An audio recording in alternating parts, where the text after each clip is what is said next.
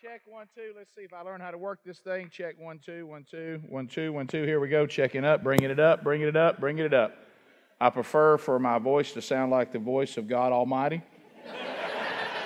It seems to be effective. What isn't it? You know what? It was great. I just got back from Austin, Texas, doing a men's conference there. It really feels so good. It really does. When you're talking to the family, say, "What's the plan today?" "I'm going over to Pelham, which is about 3 miles from here." That's much easier to plan than trying to get to Austin, Texas and back and juggle all this stuff that we're here to kind of talk about. But it is good to be home. This is home. This is Jerusalem. This is where we live. It's always fun too. When people always try to get me to come speak at stuff local, I say, "Well, don't expect a lot out of that." And they're like, "What are you talking about?" I said, "Well, I mean, if I'm probably the coach of some of their kids' team. I mean, it's not a big deal about anything to do with Rick and Bubba here in our own town. You know, you see me over at Publix a lot. Man, we go through the toilet paper. Where does all this toilet paper go?" So anyway, it's different. It's a more intimate feel tonight. Now, Austin, Texas was weird because we don't have an affiliate there. Those people had no idea who I was. No idea. And this is them about halfway through the message. See, because I knew I was leaving. You know, I could say whatever I want to say. And it was good. And they got in that barbecue thing with me, which I didn't appreciate. I said, "You can't be bragging about barbecue. It ain't got any pigs in here. Beef brisket. I mean, it's all right, but it ain't no pig. Isn't it good to be a Gentile and be able to eat a pig?" I talk about that all the time. That's one of the great things. The old wild vine grafted in, still eating pig. You know, I really believe, though, you know, when Peter got in trouble because he wouldn't eat, you know, with the Gentiles. Don't you know when Peter took that first bite, he's like, "Man, this pig is good." And so that's all cool and a wonderful thing. I go to Shades Mountain, you know, which Pastor just talked about, and they struggle with me there. It's really not a great thing. Don't ever wish for somebody from the Rick and Bubba Show to go to your church, because everything is aired, and you know so. They asked me, I've been really working on, it's been my dream, to play Jesus in the Easter story. Now, what is so funny about it? Why is everybody... I grew my hair out, I got my beard working, and they told me when I was 305 pounds, that cross can't hold.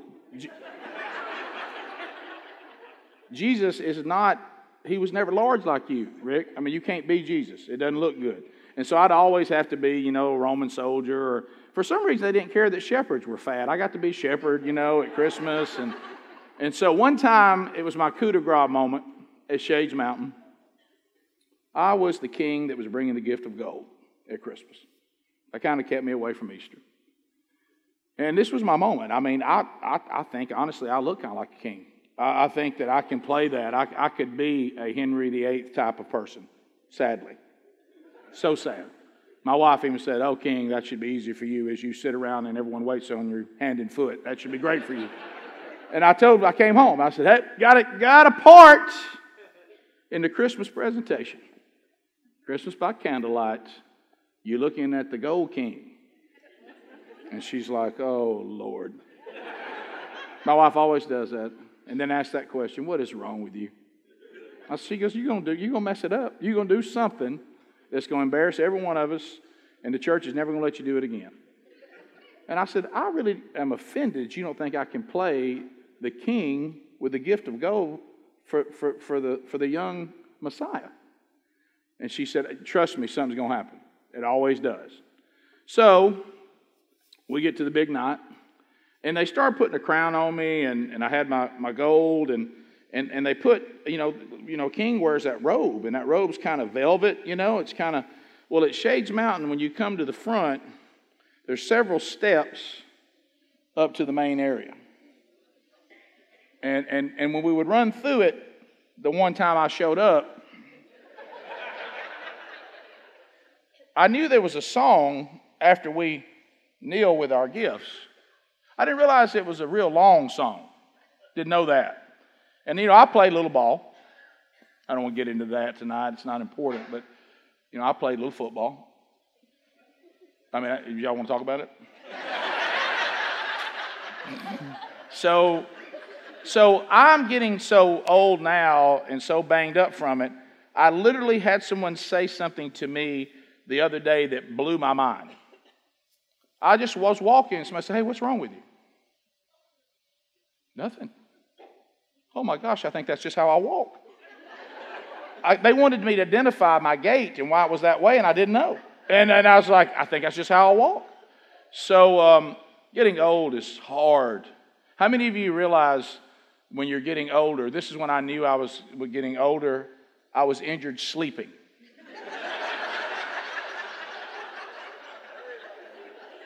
Oh my gosh, what happened? I just went to bed and I just woke up. I don't know what's wrong. I simply slept. That's all I did. And pulled a muscle the other day, brushing my teeth. That was a winner. Oh. So I'm not the most stable. And so I come down the middle, we three kings. And I let the others kind of have their time. Frankincense, myrrh. Oh, everybody's got the gold king down the middle. I'm on the middle row because I got the gold. And I come down there and I've got the gold for the baby Jesus. And I'm rocking and I get down there and I drop it down up on the top step. And the soloist starts singing.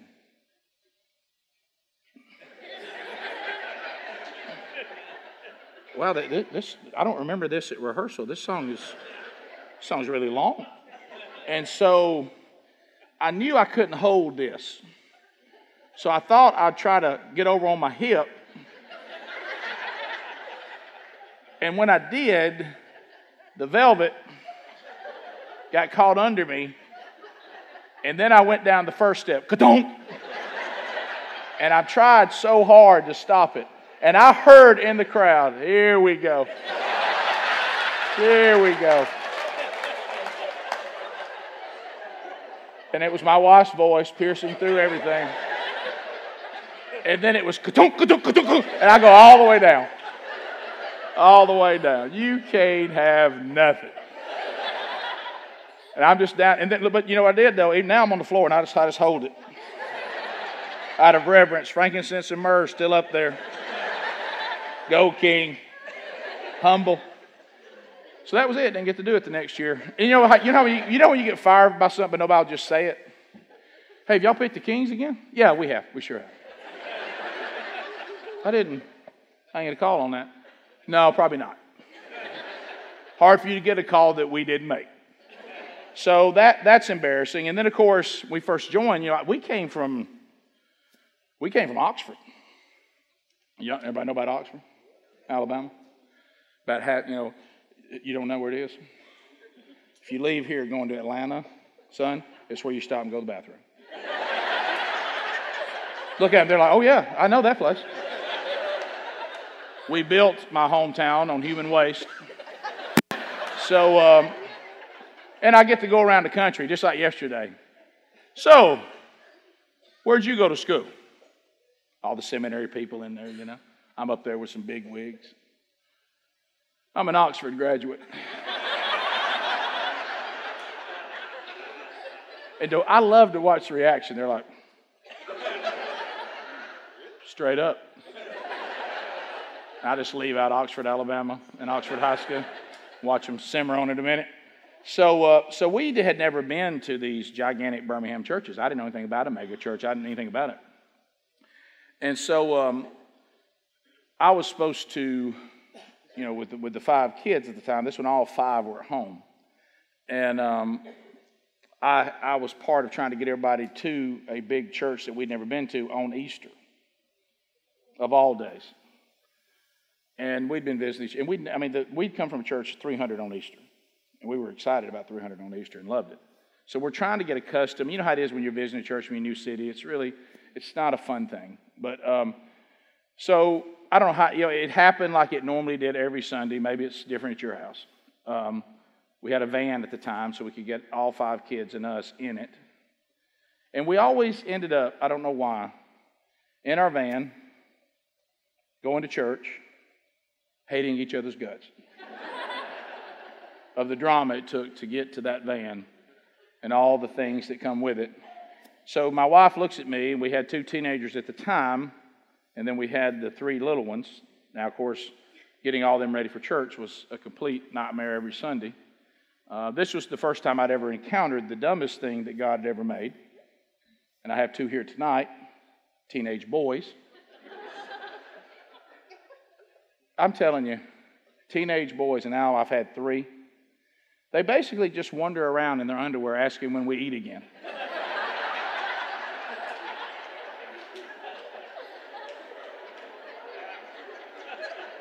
Have you ever tried to get in a deep conversation with your teenage son? I really believe that my teenage boys could go into the peak of Everest. They've been gone for months, and I can't wait for them to get back. My gosh, they made it to the top of Everest. They walk in, haven't seen them in months. Sons, tell me what it was like to get to the crest of Everest. It's all right. It's good. It's good. When we going to eat? That's it. You ever ask them if they play sports? How's the team look? We good. How was practice? It's all right. Thanks, son. Good talk. So we're all in the van going, and that time just had the 1 teenage son and the teenage daughter, and then I had 3 little ones. So Sherry says to me, it's Easter Sunday, we've never been to this church. Drop off the 3 little ones. Meet me in the balcony. We're late. Okay. I'll take teenagers with me. All right. So I go down to where children's ministry usually is housed in a big church, the first floor. Why is the children's ministry always on the first floor? It's closer to hell.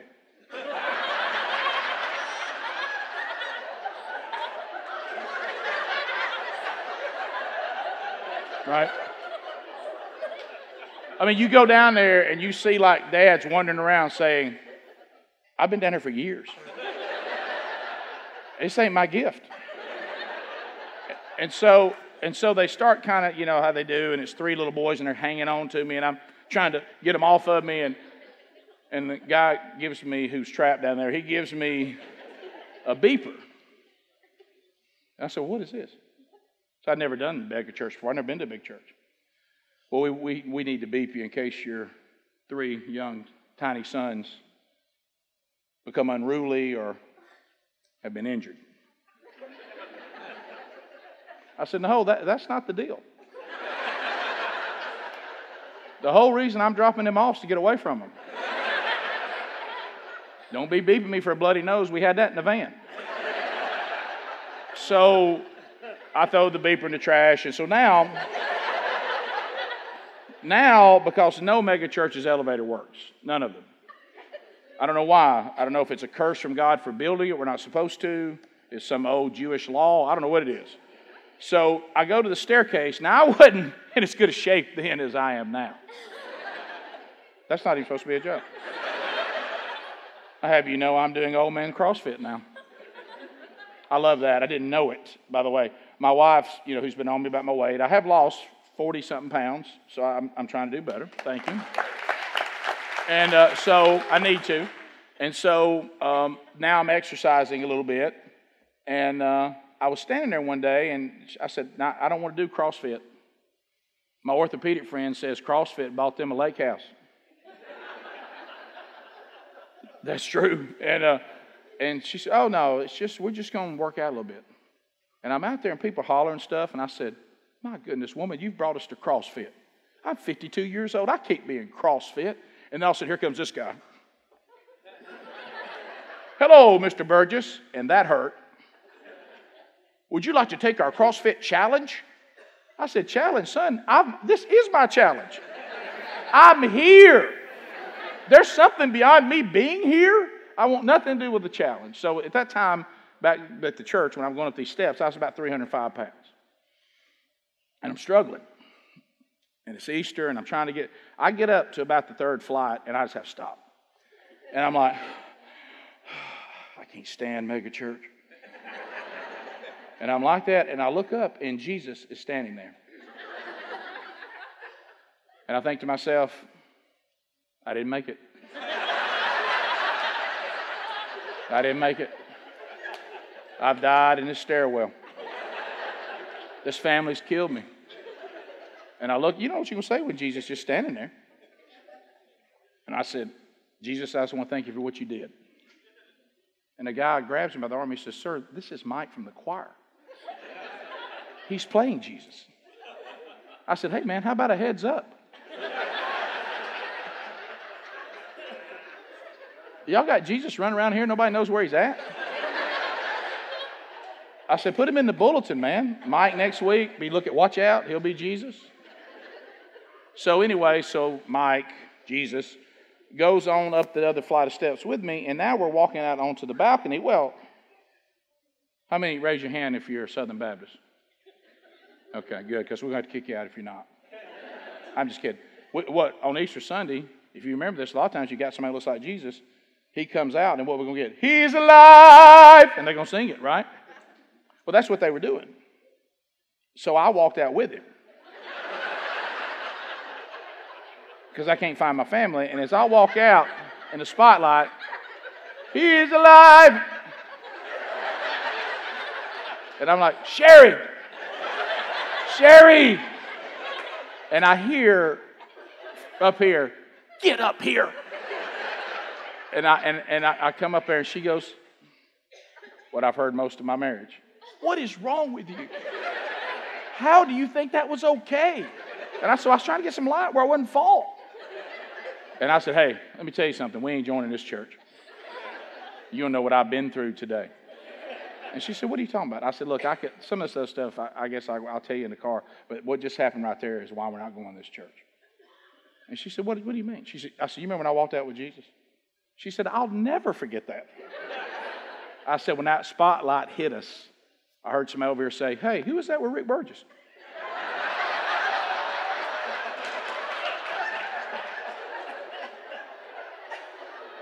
That's a long way home for that line, wasn't it? I wish that story was not true. But, what a great opportunity to be here, though. We're laughing a little bit. We're having a good time. And, hey, we're living in some tough times. Oh, we really are. And the church has got to decide whether we're going to get in this fight or not, because it's on. I mean, the persecution of the American church has never happened, and it's happening now. Now, we're not, praise the Lord, on our knees on the beach waiting to get our head cut off just yet. But, the persecution of what we believe is real. And I will tell you, for the young people in here, we're going to kind of unpack here tonight, too. And for those of us that are here discipling you, and we're going to talk about that a lot, we've got to get to the point now more than ever, you've got to be able to discern false teaching. Because there's a lot of it out there. And that's part of the war. And we're going to try to unpack that a little bit here tonight. And I'm going to start with kind of, you see this? It's come to this now. I mean, I am a mere shell of what I once was. You know what these are called? See, that's the thing. No, they're progressives. Because bifocals sound old. They're bifocals. See, that's another thing we do. We always try to smooth everything over. No, those are not bifocals. Those are progressives. Wait a minute. Can I see far out the top and read through the bottom? Correct. That's bifocals. And I can have enough of all the progressive stuff I can handle right now, so let's not call them that. So anyway, let's look, if you have your Bible, Ephesians 5. And we're going to be in the Bible a lot, so if some of you that listen to Joel Osteen may be shocked. Thank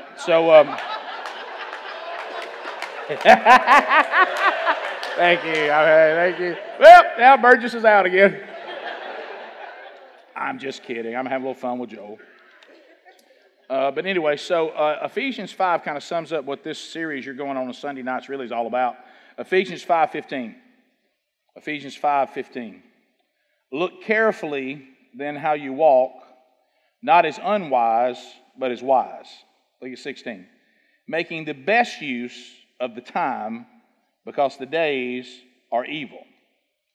Therefore, do not be foolish, but understand what the will of the Lord is. And, of course, he goes on to talk about drunkenness and debauchery. And now, when he talks about this is a real important line that Paul's writing here. He says, understand what the will of the Lord is. Don't walk as unwise people. Walk as wise people and make the best use of your time. The best use of it. Because the days are evil. Now, when you talk about this will of the Lord, this is a really, really big deal in the Bible. I mean a big one. And it rocked my world when I started going to where it really begins in Matthew 7. If you have your Bible, turn over there for a minute. Hold Ephesians 5. But let's go to Matthew 7 for just a minute. Because this phrase that Paul is using, he got this from Jesus. Matthew 7. Now, we do know this is the end of the Sermon on the Mount, right? And we know that as Jesus is getting ready to wrap this up, I've said this before and I'm going to say it again. And this, thankfully, you have a pastor right now that 100% gets this. And you've got a staff here at this church that gets this. This is a good time to be at this church. Because I know these men and I know enough about them that they're completely in line with trying to do what they're really called to do, and that is disciple you. The church has got out of the discipling business, but Jesus told us to do that, and we keep treating symptoms, but we're not treating the disease. The disease is we have too many churches right now, especially in our part of the country, that are stuck in spiritual infancy, and they're not being discipled from spiritual infancy to spiritual maturity and then replicating that with somebody else, which is what Jesus said to do.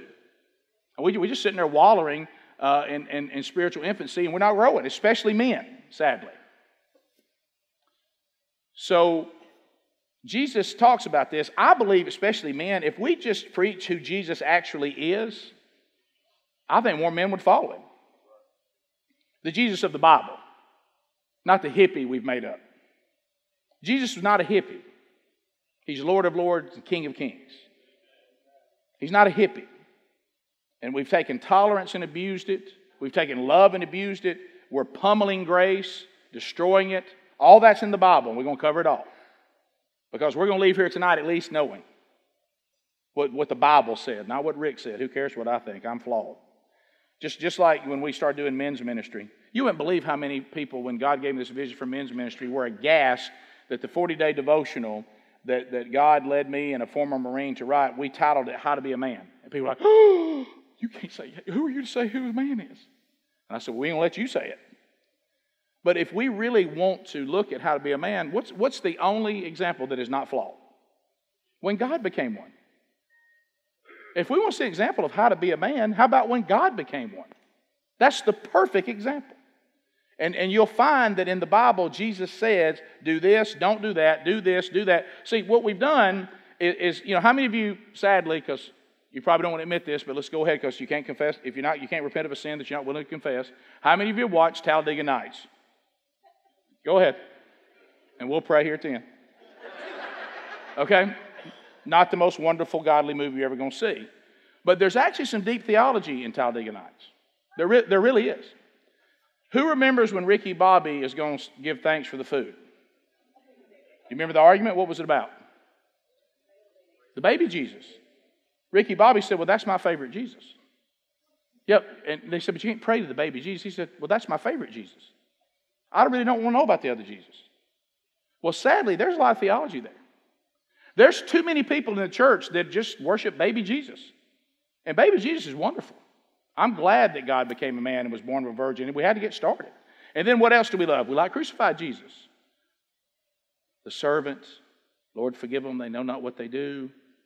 Forgiveness and grace and paying the debt that we couldn't pay, and that's a wonderful Jesus. Praise his holy name. It was our only hope.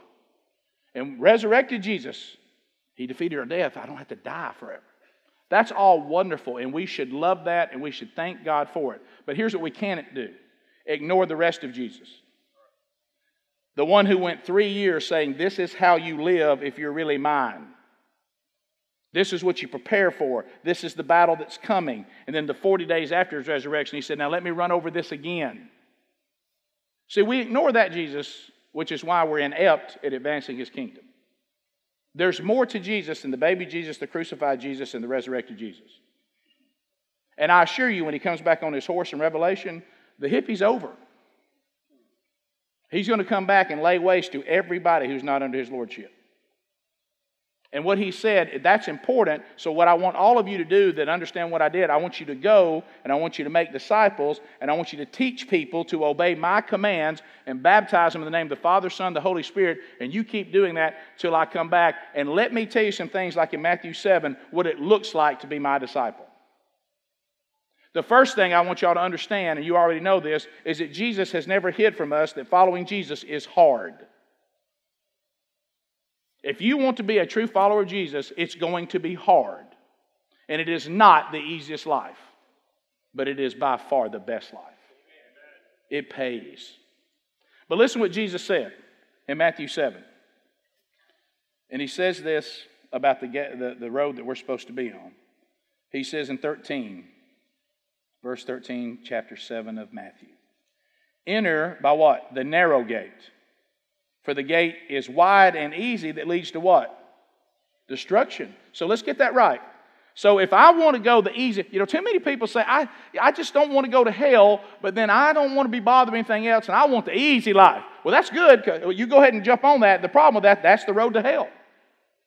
Not because I said it, Jesus did. He said, those who take the wide road and take the easy road, they are on the way to hell.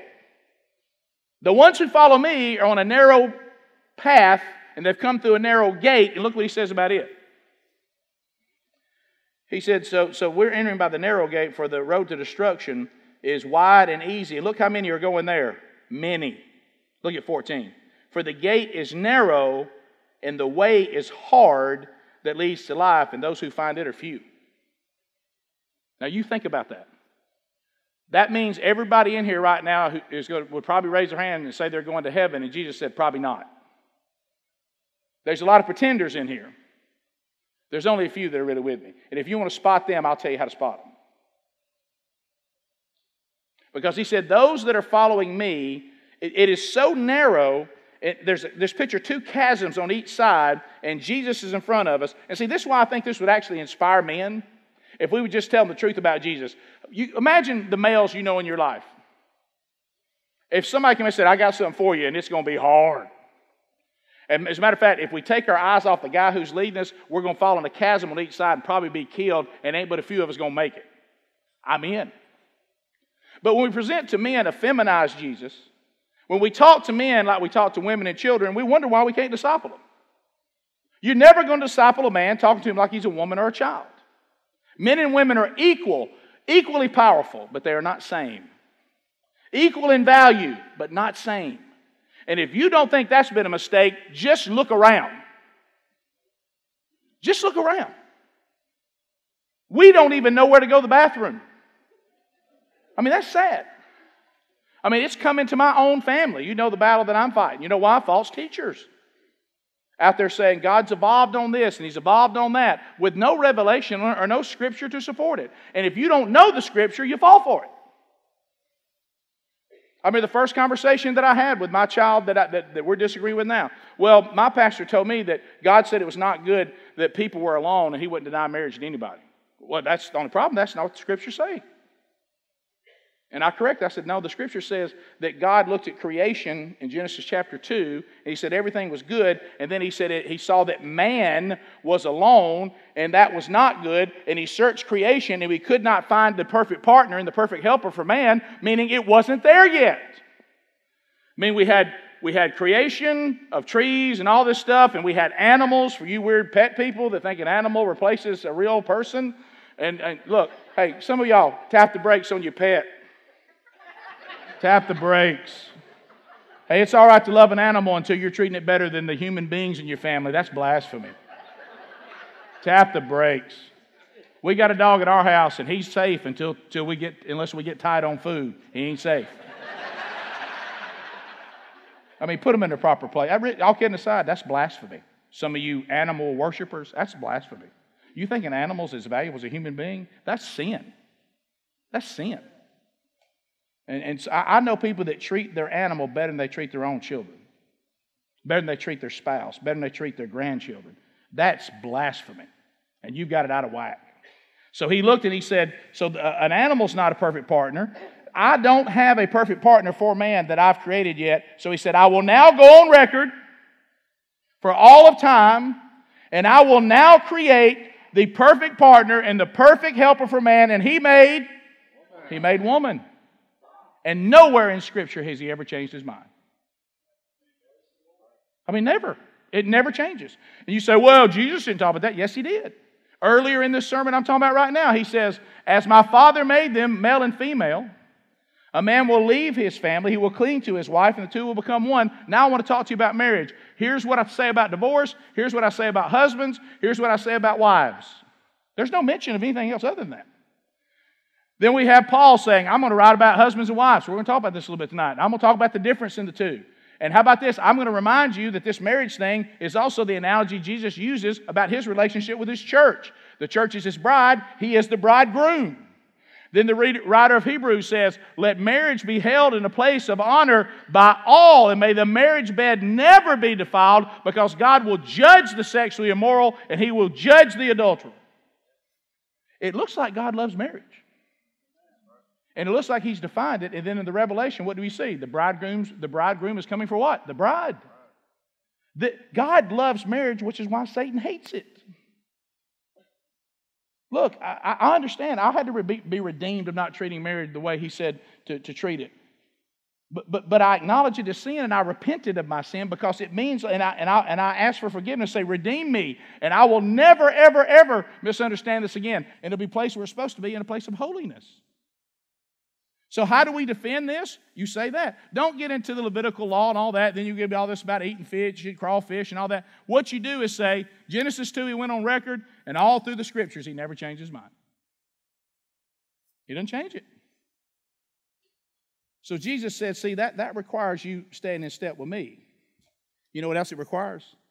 Knowing what I said. Knowing what I said. If you're going, would everybody agree, you cannot follow Jesus? And you cannot implement Jesus and do what Jesus says to do if you don't know what He did. I would say that would be difficult. And I can already feel it a lot of times in the church, especially I deal with this in men's ministry more than women, frankly. But what do you hear with the men? Hey, man, I just don't like to read. Really? Okay. I don't either. Before I started studying the Bible, after I was redeemed by my Lord and Savior Jesus Christ, I'd read one book, Where the Red Fern Grows. That's it. Hunting dogs, I'm in. But something changed in me. A desire to know. Called the Holy Spirit. And if you ever want to have fun with somebody, which I often do, I'll sneak something in on the dude. Really not a big reader. Now, man, I tell you, last year we just didn't see any mature bucks at our place. Really? Let me tell you what you need to do. Well, here comes Mr. Information all of a sudden. Yeah, here's how you get them bigger racks. You do this, you get your food plot like that, and set that off there, and you put that feeder back there behind that, and you get there and watch them cameras, and they'll come in here, and they'll do this, and the rut comes in here, and the rut comes in. Now, when a real rut comes in, and that's not a fake rut, that's a real rut, and then there's a second rut, where'd you get all this information? Uh-oh. Sounds like you read about it. Sounds like you researched it. Sounds like you couldn't find enough information out about deer hunting. You wouldn't found it. Hey, tell me about your football team. Hey. I'm not a big reader, but I can tell you everything about my football team. I know the 7th grader we got our eye on. How do you know all this? I know what formation we're going to run. I know what defense we're going to run. I know who our last 8 coordinators have been. I know a guy who's a coach in waiting. I know our schedule for 2020. How do you know all this? Interesting. How did you find out all this? Man, I was down at the pond. We just ain't catching big bass. Well, I tell you how to catch a big bass. What are you throwing? Well, you need to throw this and throw that and get this rod and get this set up. Do it just like that. And you do this. And you got to fertilize that. You're putting it in there. I don't know if you're doing all this in your pond. You move around over there and they get up there and look for some structure. You got enough structure. You got structure. You got structure in there. Where'd you come up with all this? You see that's the lie. Let me tell you what you spend time on, what you care about. And what do you say? Well, that's my passion. Sounds like an idol. A lot of times what we call our passions and blessings are just idols and distractions.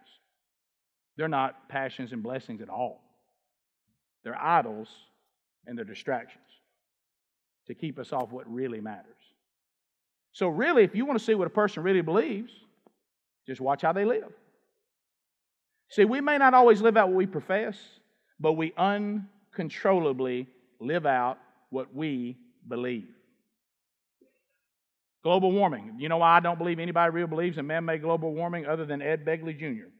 He's the only one that believes it that I've seen. You know why? He lives it. I don't believe it. I think Ed's doing things that's not necessary, but he believes it because he lives it. Al Gore don't believe it. You know why? I see how he lives. And a lot of them around the world don't believe it. You know why? We're going to have the Man-Made Global Warming Summit in Copenhagen, Denmark, and it wasn't a conference call. Think about that.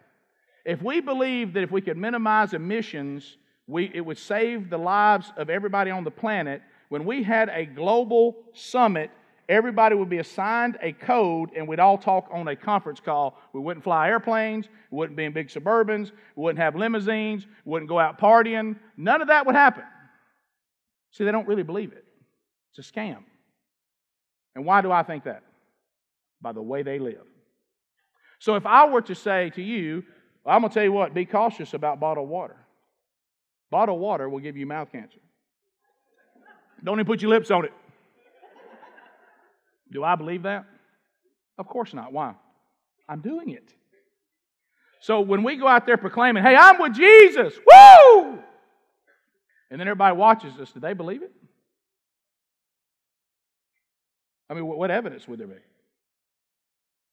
Maybe a lot. I don't know you all personally. Maybe there's a lot of evidence. For moms and dads in here, you know how I could find out real quick? Talk to your children. Young lady, young man, tell me who the most godly people in your life are. Are they going to say you? My mom and daddy are. I watch them live. They love Jesus. That's why I love Jesus. I watch my mom and daddy love Jesus. Or if I said, well, what do you think your mom and daddy love more? Football or Jesus? What would they say? Now, we're going to find time for football on our calendar coming up here in the fall, aren't we? By golly, we'll move heaven and earth. But if we wake up and it's raining, church, Y'all realize that's serious. That's real serious. Because, see, now that's not really a passion. It sounds more like a God. Anything that you love more, anything you serve more, anything you value more, and this is a biggie, anything you fear more than God is an idol. I don't care how much you try to justify it. And God broke me of that through pain and suffering. You think our family really cares who's going to win the national championship this year? And it was our family business. I couldn't care less. Because when I'm thinking to myself, I know that my time is running out, and I know that when I stand before God Almighty, the only thing that's going to matter is what did I do for His kingdom. Well, if we believe that, why does our calendars not reflect that? You make a priority what you care about. You're going to find time for the things you care about. A man's going to find time to hunt. And there's nothing wrong with that unless that's all he makes time for. A man's going to find time to fish, and there's nothing wrong with that unless he's not a fisher of men either. He's just a fisher of fish. There's nothing wrong with football. It's a great game, but it's a lousy God. I mean a lousy God. And when I said that about fear, some of you are more petrified you're not going to have a winning season than whether your children will go to heaven or not. What if we don't win this year? I remember when my son played for one of the idols in this state. And it is an idol. Just go stand outside the stadium and look around. If it doesn't look like the Roman Colosseums, you ain't looking. That's exactly what it looks like. And there's nothing wrong with it as long as you got it in the right place. Don't misunderstand me. You have to tell you're right now assessing yourself on how important it is to you. When I tell you one marker on that too, and you can think about this about hunting, fishing, ladies, you can think about whatever your passion may be, hunting and fishing too, and football. But if you got something else, think about that. Maybe it's shoes. Good night at the shoes. Hey, guys, ladies, Sunday shoes, recreation shoes, and beach shoes. That's all you need. But I'm kidding. Ain't nothing wrong with having shoes either, as long as that you're holding money from God so you can get some shoes. Now that's where it runs into a problem. And you know what I always ask the football people, especially if you're a season ticket person. And I had to be a season ticket person for 4 years, so I know how much that costs. And I did it because I had a boy on the field. And I usually go to games if somebody I know coaches it or somebody's playing it. If they're not, I'd rather be at home. But at the time, I know how much money that is. What if all of a sudden your church that we're here tonight says, man, we got a need. We've got an opportunity to advance God's kingdom and fill in the blank. And man, if we could just raise this amount of money, it's done. Is that money for your football expenses this year, is it even up for debate? So you can really be a martyr and watch it on TV on a giant screen? Would you ever even remotely consider giving that money? Would you not deer hunt this year to advance the kingdom of God? Would you not fish? Would you take that money, and it's a lot of money on all these things, shoes, what about the shoes, the latest trends, ladies? Would you ever take that money, or is that money like this? No, that's money for me. If it's the latter, God help your soul. Because God loves you enough, He might do anything He has to change your perspective. There ain't nothing wrong with having stuff that are truly blessings, but the Apostle Paul says they better be held just like this. And if you get them, fine. If you don't, fine. And if God wants them, He can have them. They're His anyway. Do you have a check written to God that already has your signature on it and says, my yes is on the table? Are there certain things that you're like, don't ask me about this? If it's the latter, that's an idol. And if you would put it in its proper place, you would be in a better relationship with Jesus Christ. He's the only thing that doesn't disappoint you. What did Solomon say about all this stuff in Ecclesiastes? What did he say? Chasing the wind. It vaporizes. It don't mean anything. And for you, I mean, you think about all things, say sex, for instance. I know we got little kids in here, so I won't go too much in this. But Solomon had so many women, and I'll say this as delicately as I can, VeggieTales version, that if he were to say hello to one of his wives and didn't say hello to her again till he completed saying hello to all of his wives, it would be 3 years. That's how many women he had. And he said, it's meaningless. He had so much wealth, the Queen of Sheba was embarrassed when she saw the splendor of Solomon. And he said, it's meaningless. He did opium, he did drugs, he did alcohol. And he says, I've come to the conclusion, after having everything that the world has to offer, that the role of man is really quite simple. Fear God and do what He says. That's the whole role of man. Fear God and do what He says. Listen, and for those of us on the other side of the resurrection, not to earn salvation, but as a result of salvation, as a thank you and a proof of salvation. Jesus is so powerful, it's impossible for any of us to have truly experienced Him and been transformed by Him and to still be so much like our old self. Saul did not become, I'm still Saul, still killing a few people of the church, just not as many. I'm a work in progress. If I hear that again, I'm going to vomit, by the way. I'm so tired of the excuse for people who have not matured in their faith. I'm just a work in progress. I want to say, you must not know what progress means. Every time I check on you, you're still in the same old stuff. You're not moving forward at all. And you know what I had to find out in my own life? Sin that stays in our life is a result of one thing, lack of love for Jesus. I'm not talking about stumbles where you make a mistake and the Holy Spirit convicts you. I'm talking about continuous, perpetual sin. Any continuous, perpetual sin that is still in your life, or if it was still in my life, it is there because we still love the sin more than we love Jesus. Jesus said that. John 14:15. If you love me, then obey my commands. 1 John 2:4-6. Anyone who says they're with Him, but they don't obey Him, is a liar, and the truth is not in him. Anyone who says they're with Him are to walk in the same way in which He walks. Think about that.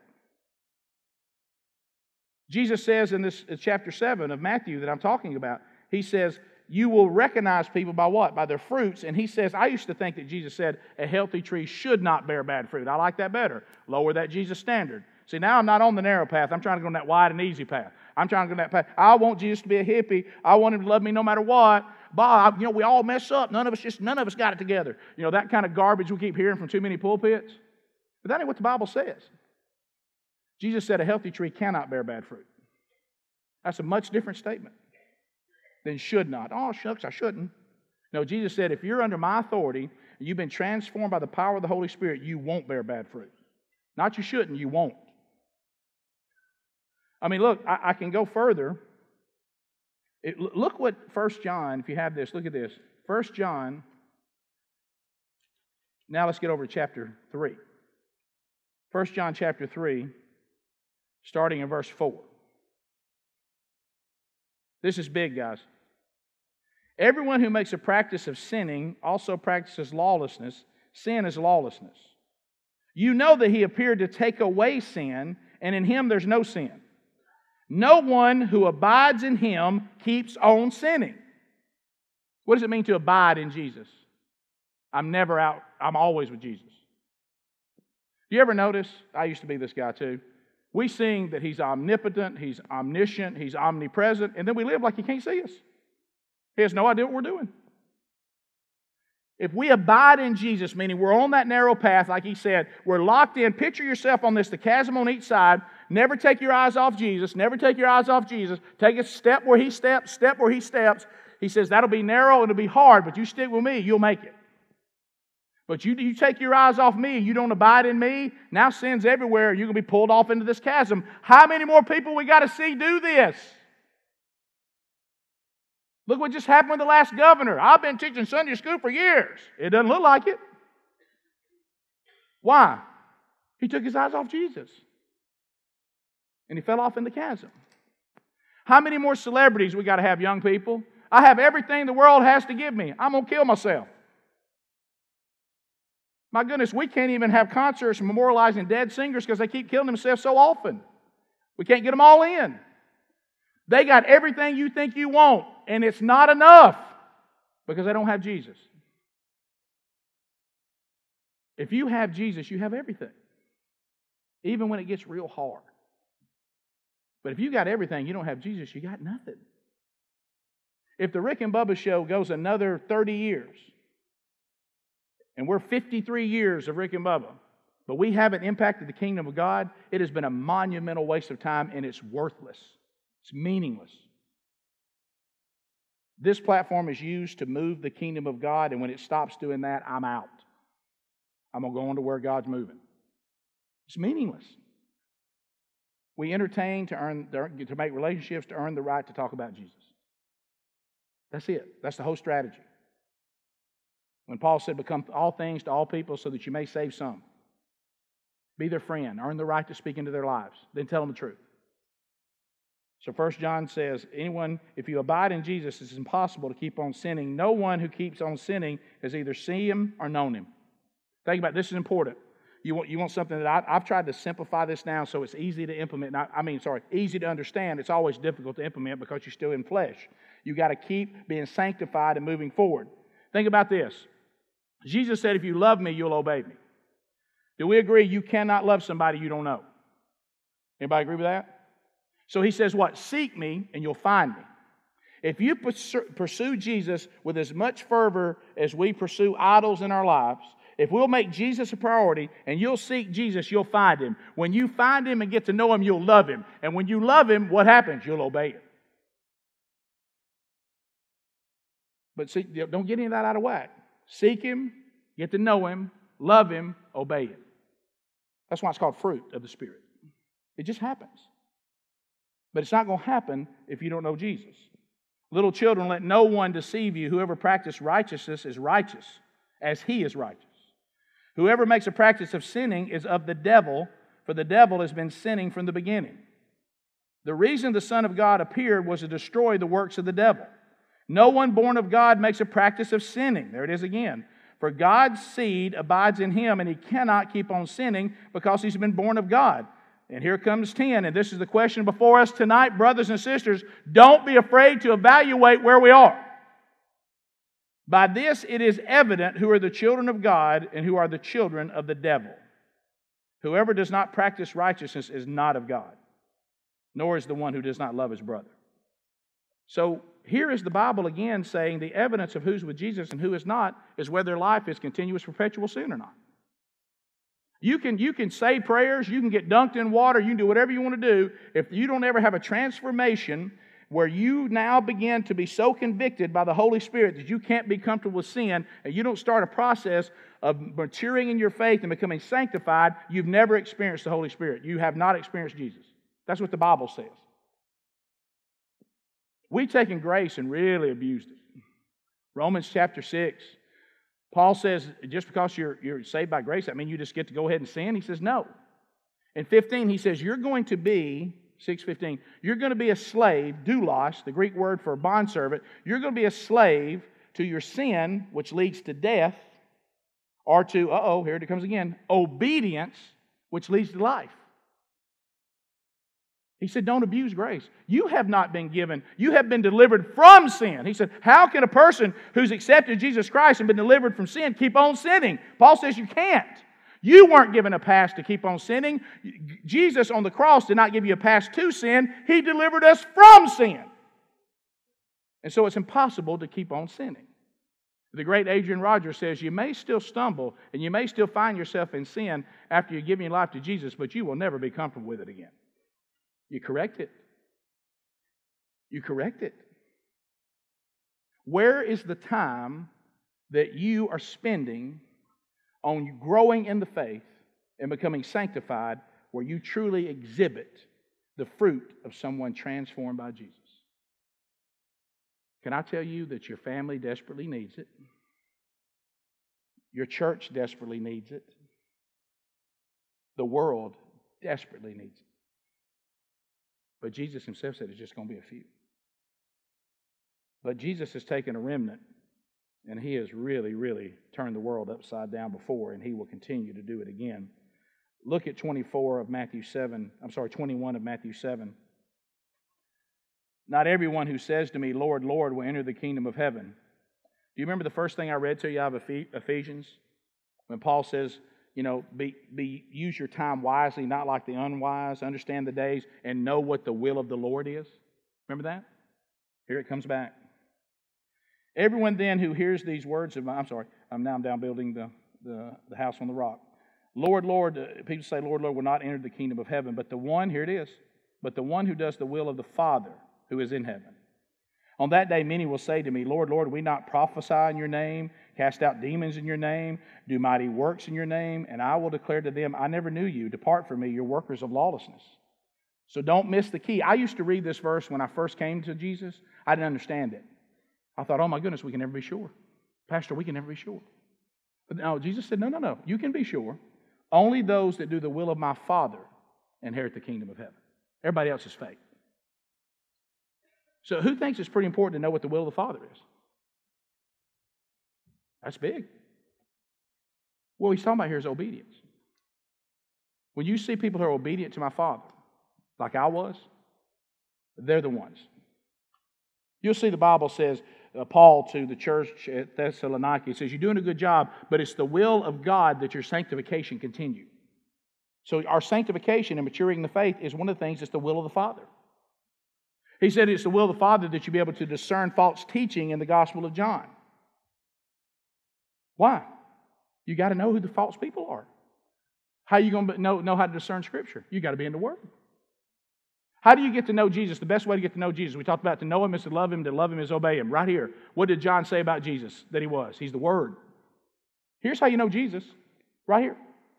All of Jesus, not just baby Jesus. All of Jesus. His teachings on how His disciples should look and how they shouldn't look. Because you know what else He said? It's the will of the Father that you not be drunk. You find that in Ephesians. For this is debauchery. Well, you're not trying to say that He started drinking grape juice, are you? I don't know, man. All I'm just telling you, He said don't be drunk. He said it's the will of the Father you not be drunk. He hates drunkenness. He hates it. You know why? Because he said, you need to be loving my son with all your mind. When you let your mind be altered, guess who shows up and takes over? The demons. I'm living proof of that. When I look back at my life as a drunk, you know what I find? Sin. I can take 90% of the sins that I laid down at the cross, and they were tied to drunkenness.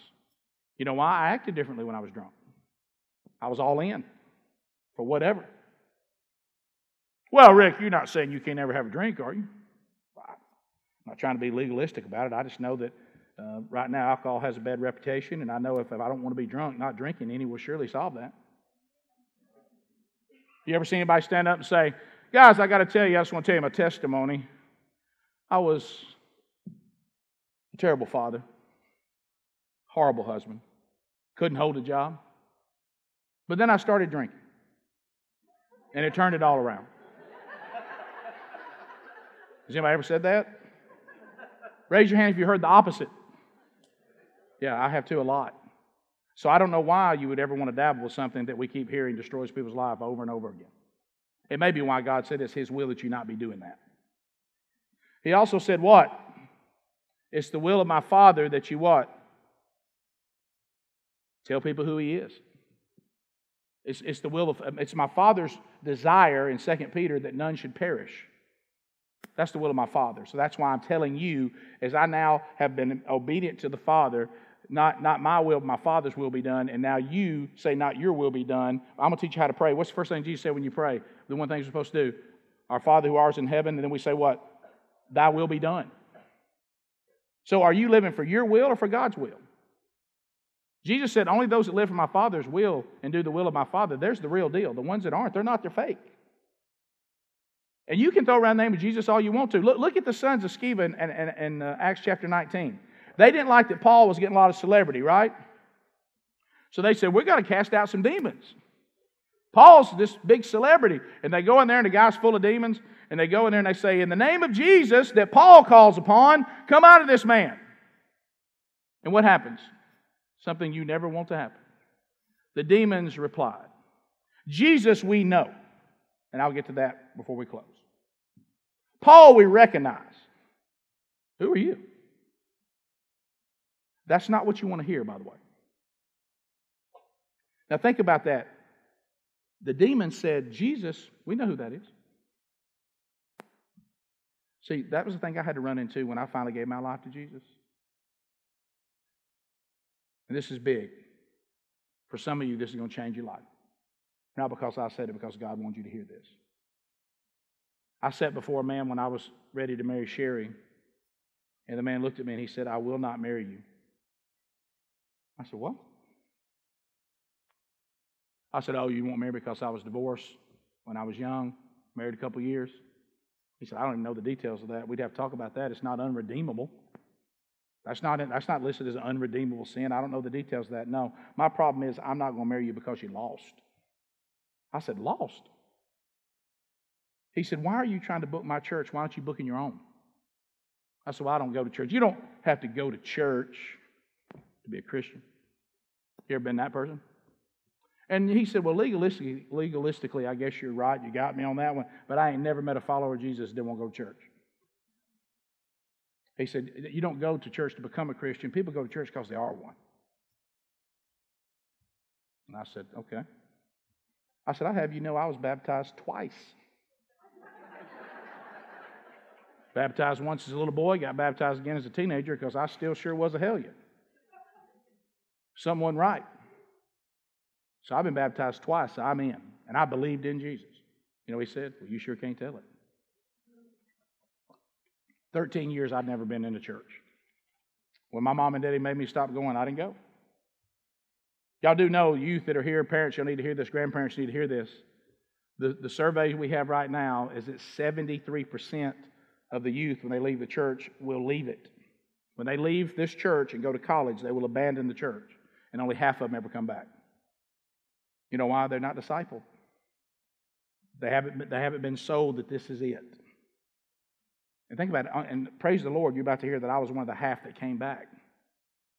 And so I started dealing with that with this pastor. And he started naming off all my continual perpetual sin, what we've already talked about. He said, it's impossible, sir, for you to be who you are and be a Christian. I hear your show, and it was no different show then. Some of you probably heard it then. He said, you chase the women, you're in the bars, you get in the fights, you got a foul mouth, you do a dirty show.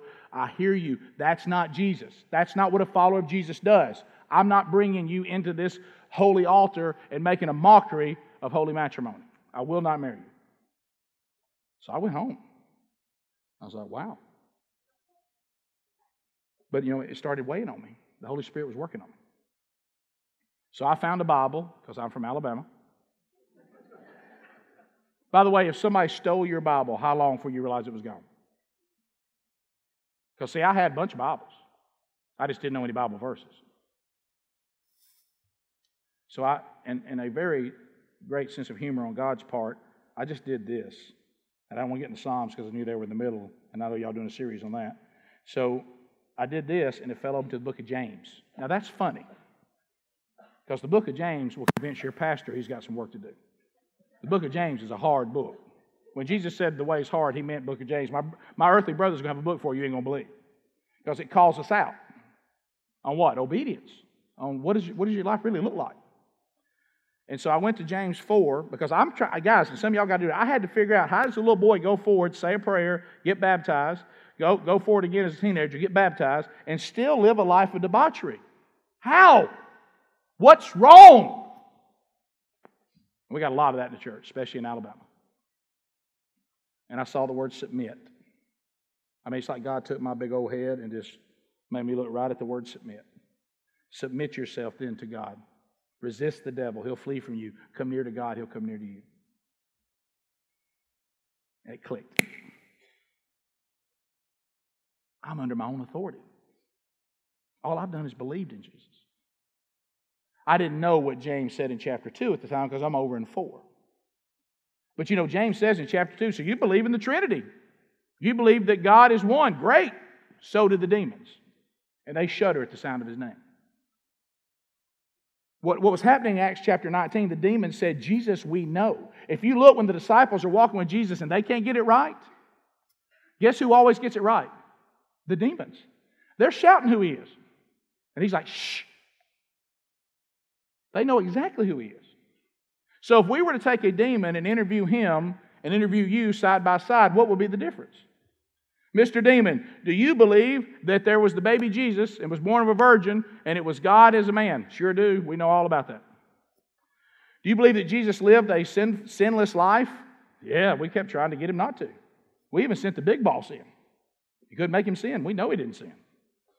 Do you believe that Jesus died on the cross and paid the debt for all sin? We sure do, man. We all cried that night. We tried to stop that too. Man, we had Him in the garden. We thought we had Him. Then He went ahead and did what His Father told Him to do, even though He was struggling. We even had all of His buddies falling asleep. We tried every way in the world for Him not to love human beings. But He went on through with it. So you believe that? Yeah, I know it. So 3 days later, oh yeah, He walked out there alive.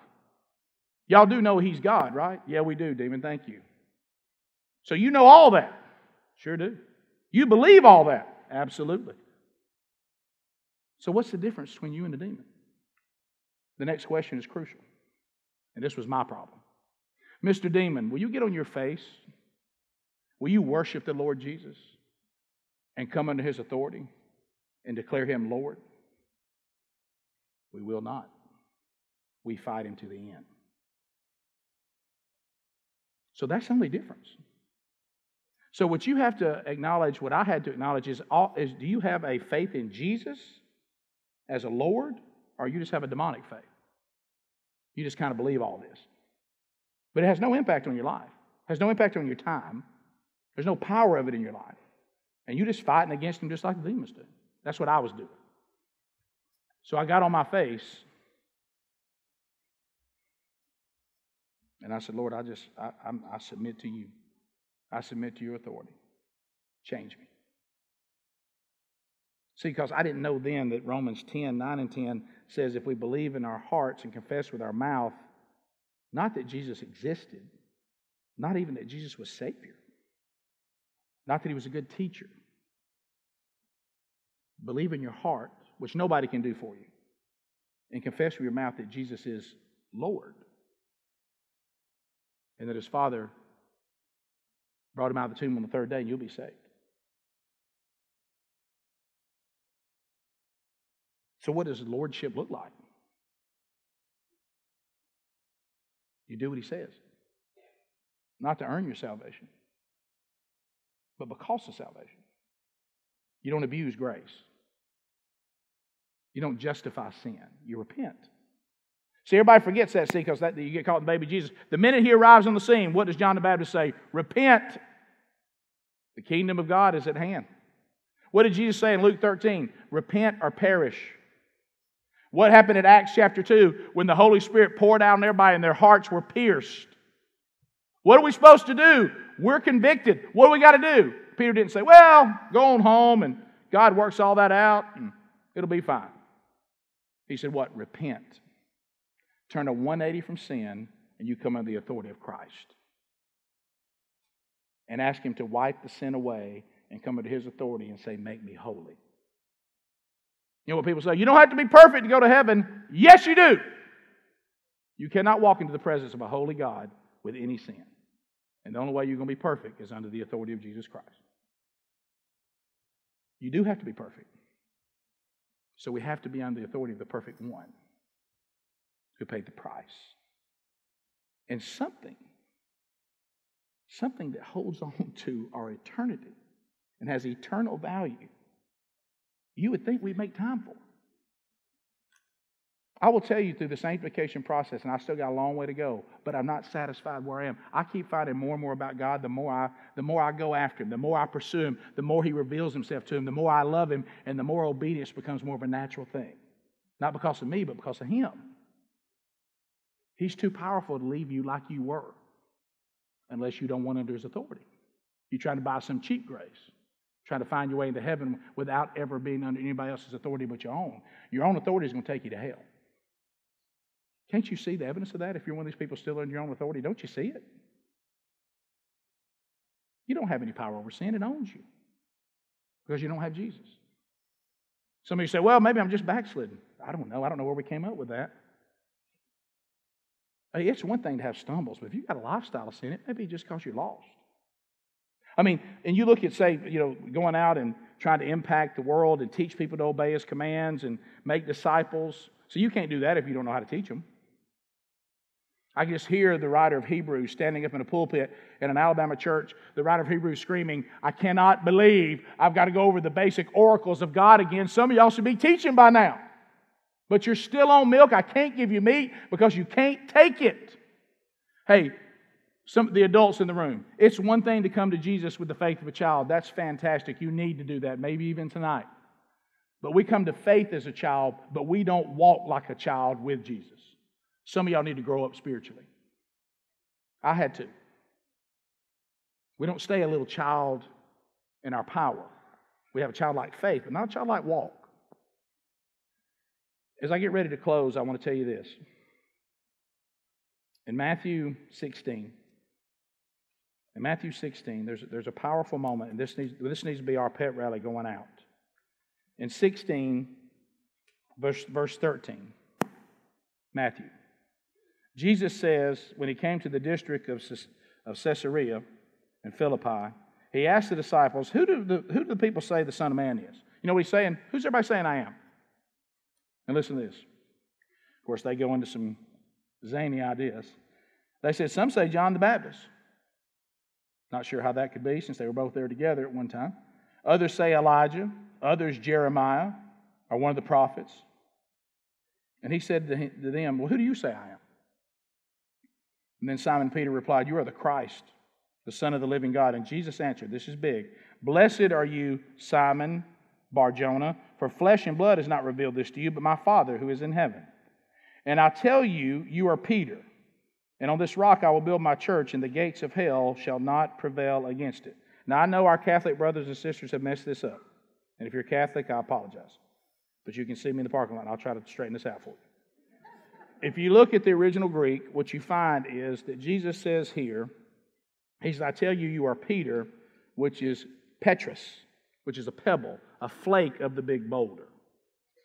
Okay, that's why. So you say, why is he saying his name again? What he's trying to say is, hey, what we just talked about, I want you to know, Peter, hey, you're a pebble of that. And he says, and on this rock, which he says Petra there. It's two different words. Some people say, well, Peter's name's a rock. And he said, on Peter. No, that's not what he's saying. Peter's a pebble of the rock, which is Jesus. He says, how about this? This church is going to be built on me. The church is built on me, and the gates of hell will not prevail against it. Interesting point, and this is where the church has got to change our whole mindset. The gate is not an offensive weapon. No one says, we're going to war, bring the gates. No, you bring the sword. And you go what? To crash the gate. Gates defense. People got behind gates saying, man, maybe nothing will get us. That's hell. Jesus says, I'm going to destroy the gates of hell. We're going to bust through the gates of hell, and we're going to destroy it forever. My church is on the offense, not defense. The armor of God has nothing for your back. Nothing. You know why? Because you're going forward. We have a sword, the Word of God. It cuts what? Two ways. It's slicing me and it's slicing the people I'm sharing it with. But we sit around like, oh, the gates of hell are going to get us. And Jesus said it won't get us. No, He said, we're going to bust the gates of hell. It will not prevail against my church. Does the church look like that? The church either comes down as cowardly and afraid or sanctimonious and self-righteous. Neither one of those are good. What we should be is just devout followers of Jesus with the power of the Holy Spirit. Don't ever compare those of us who've declared Jesus on the other side of the resurrection. Stop comparing yourself to the disciples before the resurrection. That's a mistake. I'm kind of like Peter, he was scared of that girl by the fire. Well, that was before the Holy Spirit. He wasn't that way after the Holy Spirit. Compare yourself to him then. We're supposed to have the Holy Spirit. They didn't have it till after the ascension. And Jesus said, now when I give y'all the Holy Spirit, y'all going to stop asking me when we're going to fight the Romans. You're going to know what you're supposed to be doing. And when they got it, what's the first time they celebrated? When they got beat. They got beat because they wouldn't shut up about Jesus. And they said, if you'll just shut up, we won't beat you anymore. And they jumped up down and said, we're finally with him. Now, where are these guys that ran from him in the garden? Where are those guys? Well, they got the Holy Spirit now. You know what they said? Kill us. We'll just be with Jesus. You're not like the disciples before. If you want to see the standard for us, it's the Church of Acts. That's the standard. That's people that have the power of the Holy Spirit, not those before. That's the wrong standard. Stephen becomes a deacon and gets killed in 1 week. Hey, Stephen will serve us well. Oh, there he is out there preaching, people throwing rocks at him. Get another deacon. And what does Stephen say? Bring it on. He said what? When he was getting stoned because he preached with such fervor that they were putting their fingers in their ears. Does this sound familiar? And they were grinding their teeth saying, we don't want to hear what you're saying. Shut up. Somebody kill him. Somebody hit him with another rock. And as he was being stoned to death, he looked up and what did he see standing at the right hand of the Father? Jesus Christ. Not sitting, standing. What about getting a standing O from Jesus? But did the rock stop? No, they didn't.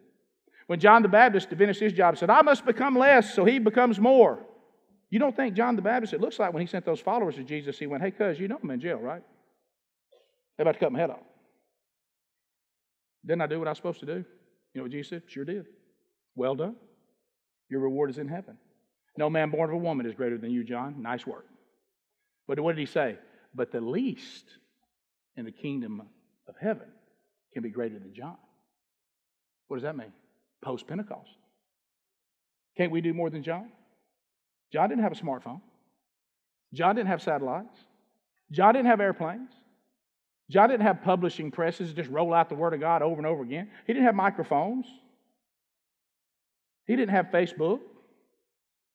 So all these things God's given you, are you pointing people to Jesus with them or pointing them to you? What with social media? Have you done anything pointing anybody to Jesus, or it's always about you trying to create this perfect family that none of us believe, by the way? No, the perfect vacation. I'm sitting there going, nah, it didn't happen. I've been on a family vacation. They ain't perfect. You grab one picture and try to make a perfect vacation. That didn't happen. Yeah, take a picture next time somebody craps their pants when you're in the pool there at the hotel. That'll never make the Instagram, does it? So don't be intimidated by people's Instagram life. It's fake. But John the Baptist did not have access to advance the kingdom of God like we do. He said, we'll do greater things than John. You know what Jesus said? You ready for this? We'll do greater things than him. What? We're talking about Jesus, the man side, not Jesus, God. Jesus, what? 3 years, what did he cover? 500 miles? He said, you'll be able to advance my kingdom further than I could when I did my ministry for 3 years. Is that how we look? Is that how the church looks? Are we turning the world upside down? Are we just having another event and eating some more food and saying maybe we're all going to heaven? And who are we to judge? Hey, let me tell you something. You absolutely judge bad behavior, especially within the church. Now, you don't judge anybody's eternity. And Jesus said in Matthew 7:1, don't be a hypocrite. See, that's another thing. See, the world, you got to be able to discern false teaching. Well, everybody says we're not supposed to judge. Judge you be judged. No, Jesus said, make disciples and teach them to obey my commands. How do we do that if we never say anything's wrong?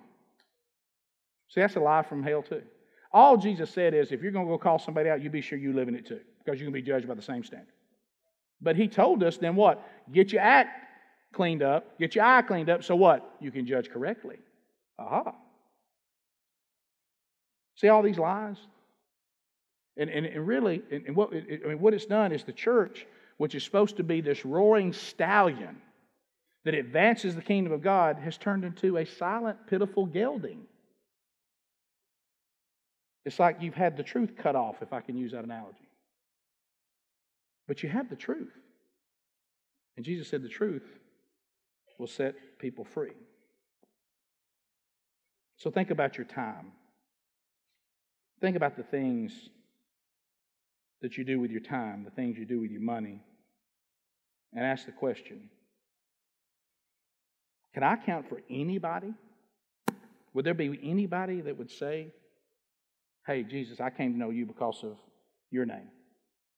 Would the demons say, like they did to the 7 sons of Sceva, Jesus we know, Paul we recognize, you know what they said to those cats? But who are you? We don't know you. And they attacked them, and they beat them, and stripped them naked to within an inch of their life.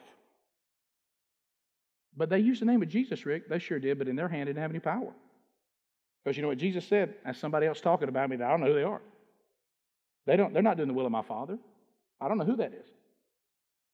So if you run out there with the name of Jesus, do the demons say, Jesus we know, Paul we recognize, and we recognize you too?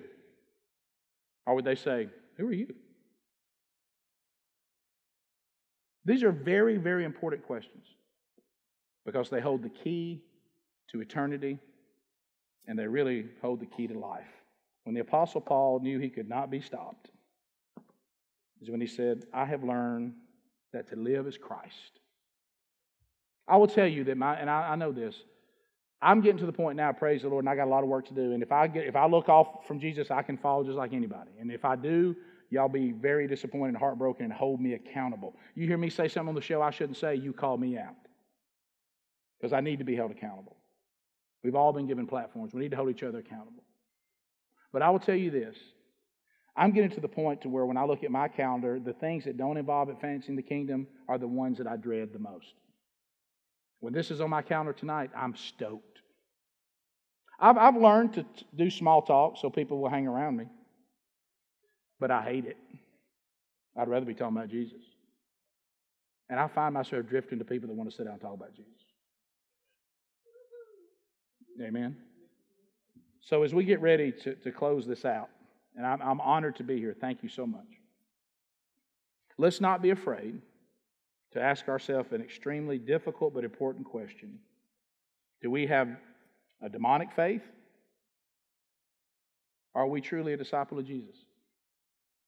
Are we a follower of Jesus? Are we just a believer in Jesus? That distinction is huge. And if you want to know the answer to it, it's right where we started. Just look at your life. Your life says everything about your relationship or the lack thereof with Jesus. But that can all change. It can change right now. Let's pray. Lord, as we come to this time, thank you so much for allowing me to spend time with my brothers and sisters here in my hometown. It's an honor to be trusted to be here. And Lord, I just pray as we get ready to get a chance to meet some of the people outside, and Lord, I want to be out there hugging people's neck who gave their life to Jesus tonight. Or maybe the person that was like me that had to come to the conclusion, I look at my life, I don't see evidence of the power of you there, Jesus. Just as Acts chapter 2, I know right now you've been in this room, I feel hearts being pierced. I can sense people who need and have urgency to do something. If you're one of those people, that you're at the place where I was when I went home and that pastor called me out, and tonight you've come to the conclusion that you do not know Jesus, I'm just going to go Romans chapter 10, 9 and 10, just like we talked about. It says, if you believe in your heart, I cannot do that for you. There's no magic words I'm going to say or anything like that. This is the sincerity of your heart. If you believe in your heart and confess with your mouth that Jesus is Lord, just say, Jesus, I want to come into your authority, just like I heard Rick talking about. Just like you radically changed him, will you change me? I've been in my own authority long enough. I'm tired. I want to come under your authority. And right now, I submit to your authority. And Lord, just like in Acts chapter 2, I repent right now of my sin. And I turn to 180 from my sin, and I turn my attention to you and come under your authority. You're on record for how much you love me on the cross. Teach me, Jesus, to love you. Because if I love you, I'll obey you. And today I declare that I want to love you more than I love sin. Save me. The Bible tells us if you were sincere in your heart and you made that declaration to Jesus Christ, that He will save you. And if you would do this for me, and then we're going to have some people standing down front in a minute for you to come and talk to. I'll be outside too. If you want to come by and say hello on your way out, if you have time, I'll talk to you too. If you made a decision for Jesus Christ tonight for the first time or the first time you ever meant it, I want you to just lift your eyes and look at me. Lift your eyes. I'm coming across the room and look at me. That's the right thing to do. Who else? You just look up and find me, and I'll look at you. That's the right thing to do. Thank you, Lord. For those that have made that decision, I pray, Lord, you honor it and you draw them to you. Maybe you're here tonight and you don't question your salvation, but you have not been very effective for the kingdom. You've looked at your time. You heard things about hunting and fishing and shoes and ball games, and you haven't been wise with your time, and you declare right now, Jesus, forgive me for my idols.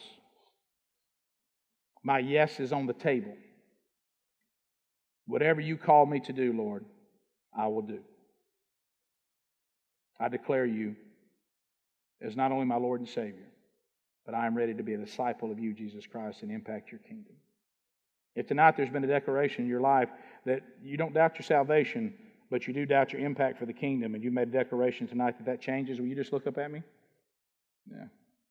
Praise the Lord. He turned the world upside down with 12. He's got more than that. Praise the Lord. Thank you, Lord, for these decisions. In your name we pray, amen. We're going to take the pastors here. They're going to be down the front, and I'm going to hand it back over. And if you've made a decision tonight, and I know that many of you have, one way or another, you want to come down here and be prayed over, we're down at the front right now. And I thank you so much for trusting me with this tonight. Thank you so much.